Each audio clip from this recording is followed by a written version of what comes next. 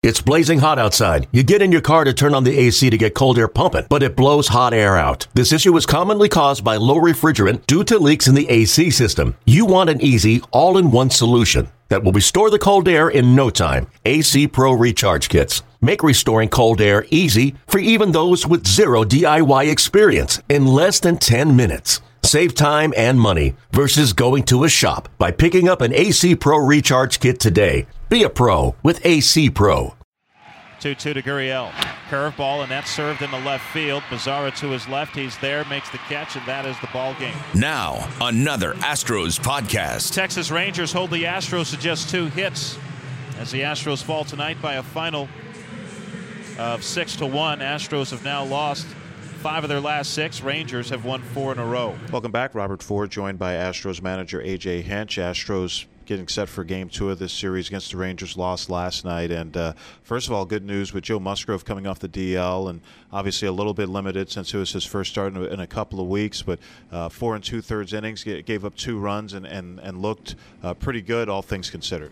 He did. It was nice to see him come back, and you know, when our rotation has gone through their injuries that it has, getting a returnee is a nice breath of fresh air. So I thought he was sharp, given that he'd been off a couple weeks. For him to get almost through 5 innings at 75 pitches, which was the hard line that we drew, not to take him over, having been down for a couple weeks. It was nice to see him out there competing. Meanwhile, Yu Darvish on the mound for the Rangers, and about as good as he's looked, certainly in the last couple of years against the Astros, only allowed 1 hit over 7 innings. There's a struggle to really get anything going against him. Yeah, it's the best I've ever seen him in person. You know, I think he's got that capability every time he goes out on the mound, but had his good breaking balls, both breaking balls going. He had a pretty good fastball, was moving all over the place. He hovered around the strike zone and was in total command of most at-bats. So it was an art in pitching on how to disrupt timing and how to show his plus stuff across the board, and he was in complete control of the game. Josh Reddick came out of yesterday's game crashing into the outfield wall on the Joey Gallo RBI triple. Said it was a mild concussion, not on the lineup today. What's Reddick's status? Yeah, he's still seeing the doctors and being evaluated, for his concussion symptoms.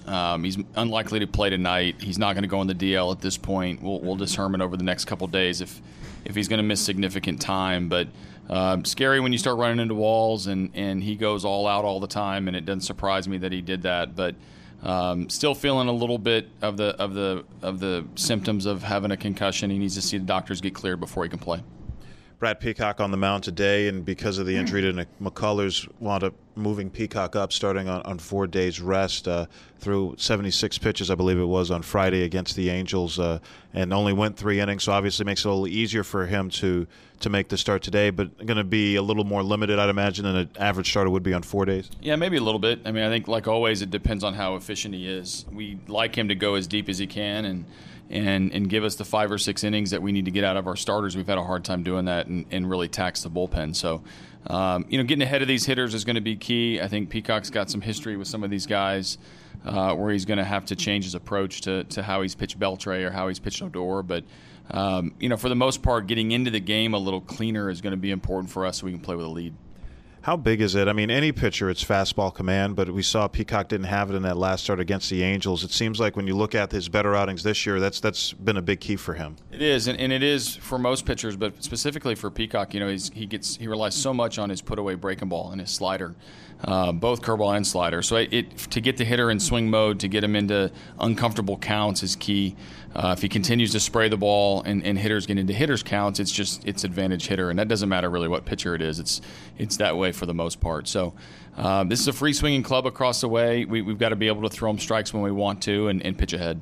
A.J. Hinch, thanks for joining us. Got it. Robert Ford, Steve Sparks, on your radio, the Houston Astros Radio Network. Hanging out in the clubhouse today with Ken Giles ahead of the second game of this series with the Texas Rangers. And obviously, it's a rival with these Texas Rangers team, and you guys have played better against them this year. But Do you feel the fans here at Minute Maid Park and the passion they have to beat this team? I mean, it's a great rivalry. It's just great baseball overall. I think everybody just wants to see great game between us, and they just want to see that spark into. I mean, you don't get a lot of teams that are from the same state have a big rivalry in the same division. So, I mean, it's great for the fan base, and everybody has a great time with it. You know, I would imagine a lot of relief pitchers would like to throw out a couple of games a year. There's always going to be a couple during the course of the year. You had one probably in Kansas City. Do you feel like you learned something from that game as far as your repertoire and how you want to mix up your pitches? I mean, every day I'm learning something new, and I'm always learning from my past mistakes, no matter what the cause is. If that's just putting a little bit more focus on my slider command or just getting a little bit more bite on my slider, I'm going to do it. I mean, I'm going to stay consistent with it and not just be a one-time thing and then just put it away. I'm going to go out there and then I watch video on guys I struggle with. I'm trying to figure out how to get guys out that as a team we're having trouble getting out, and I'll be able to make sure I know the notes and everything I need to shut that guy down.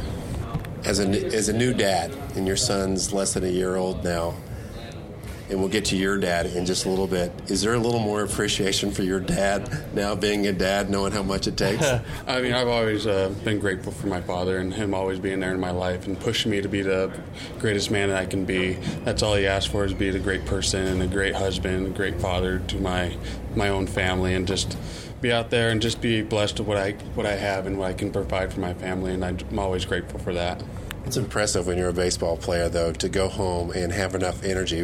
With all the energy you expend at the ballpark, to go home and have the patience and the energy to keep up with those guys that are so active. Yeah, I mean, that's where the daddy strength comes into play. There's always that extra tank inside you that fills up when you become that father. You always have it's like an imaginary energy tank you have inside you that's always conserving energy for your little ones, no matter what the cause is.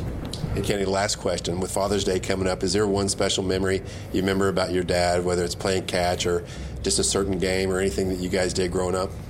I mean, just probably every day. Just every day was an adventure with him. I was always with him. And both my parents worked. I mean, my dad's a teacher, so I went to the same school he did for my elementary, so he was always there for me. Awesome. And my parents were always there for me. But probably the most thing is just playing catch with my dad. And it wasn't much of catch when I got older. It ended up playing fetch most of the time because he couldn't see the ball because of how hard I throw now. And but you know what? He did. He saw what I wanted to do in my life, and he did anything to cause. That means just sitting on a bucket with no catching gear on or anything, taking shots off the shins. I mean, the greatest memory I have of his just throwing bullpen, and he had no shin guards, no nothing, just sat on a bucket with a catcher's mitt. Just worry about it. And I smoked him in the shin, and then for him to try to forget the pain, he just slaps himself in the face with his own catcher's mitt to forget about the pain and tough it out and get the ball, throw it back. And I mean, he's taken a lot of shots from me, and I'm always grateful for that. So he changed the pain from his shin to his face. Yeah, pretty much. Just forget about the pain, it doesn't hurt kind of thing. And the sad part is I kind of built up. I learned that from him. Whenever something hurts on me, I try to smack somewhere else, take my mind off it, no matter what the cause was. But we both have high pain tolerance. But I mean, there's a reason for that. There you go. That's Ken Giles. Thanks for catching up, and happy Father's Day to you and your dad. Hey, thank you. You too. This has been a production. And whoever in this crowd wasn't standing before, well, they're getting to their feet now. Of the Houston Astros. This place is rocking right now. Radio Network. Hey, Rob Bradford here. You guys know I'm always up for a good MVP story, and one of the best stories is Wasabi Technology. Wasabi is the world's hottest cloud storage company, and it's become the go-to provider for professional and collegiate sports teams, including 20 Major League Baseball teams like the Red Sox and NHL teams like the Bruins and Vancouver Canucks. Even the Liverpool Football Club is getting in on the Wasabi action. So, why is Wasabi the MVP? Well, Wasabi was purpose-built to free businesses from skyrocketing storage costs and unpredictable transaction fees that the Amazons of the world are charging. In fact, Wasabi is up to 80% less than those hyperscalers and doesn't charge a cent for businesses to access their data. From Wasabi's AI-enabled intelligent media storage, Wasabi Air, to the industry's only cloud storage service with triple protection against cyber criminals, data deletion, and ransomware, Wasabi's taken the lead in driving innovation in data storage and helping sports teams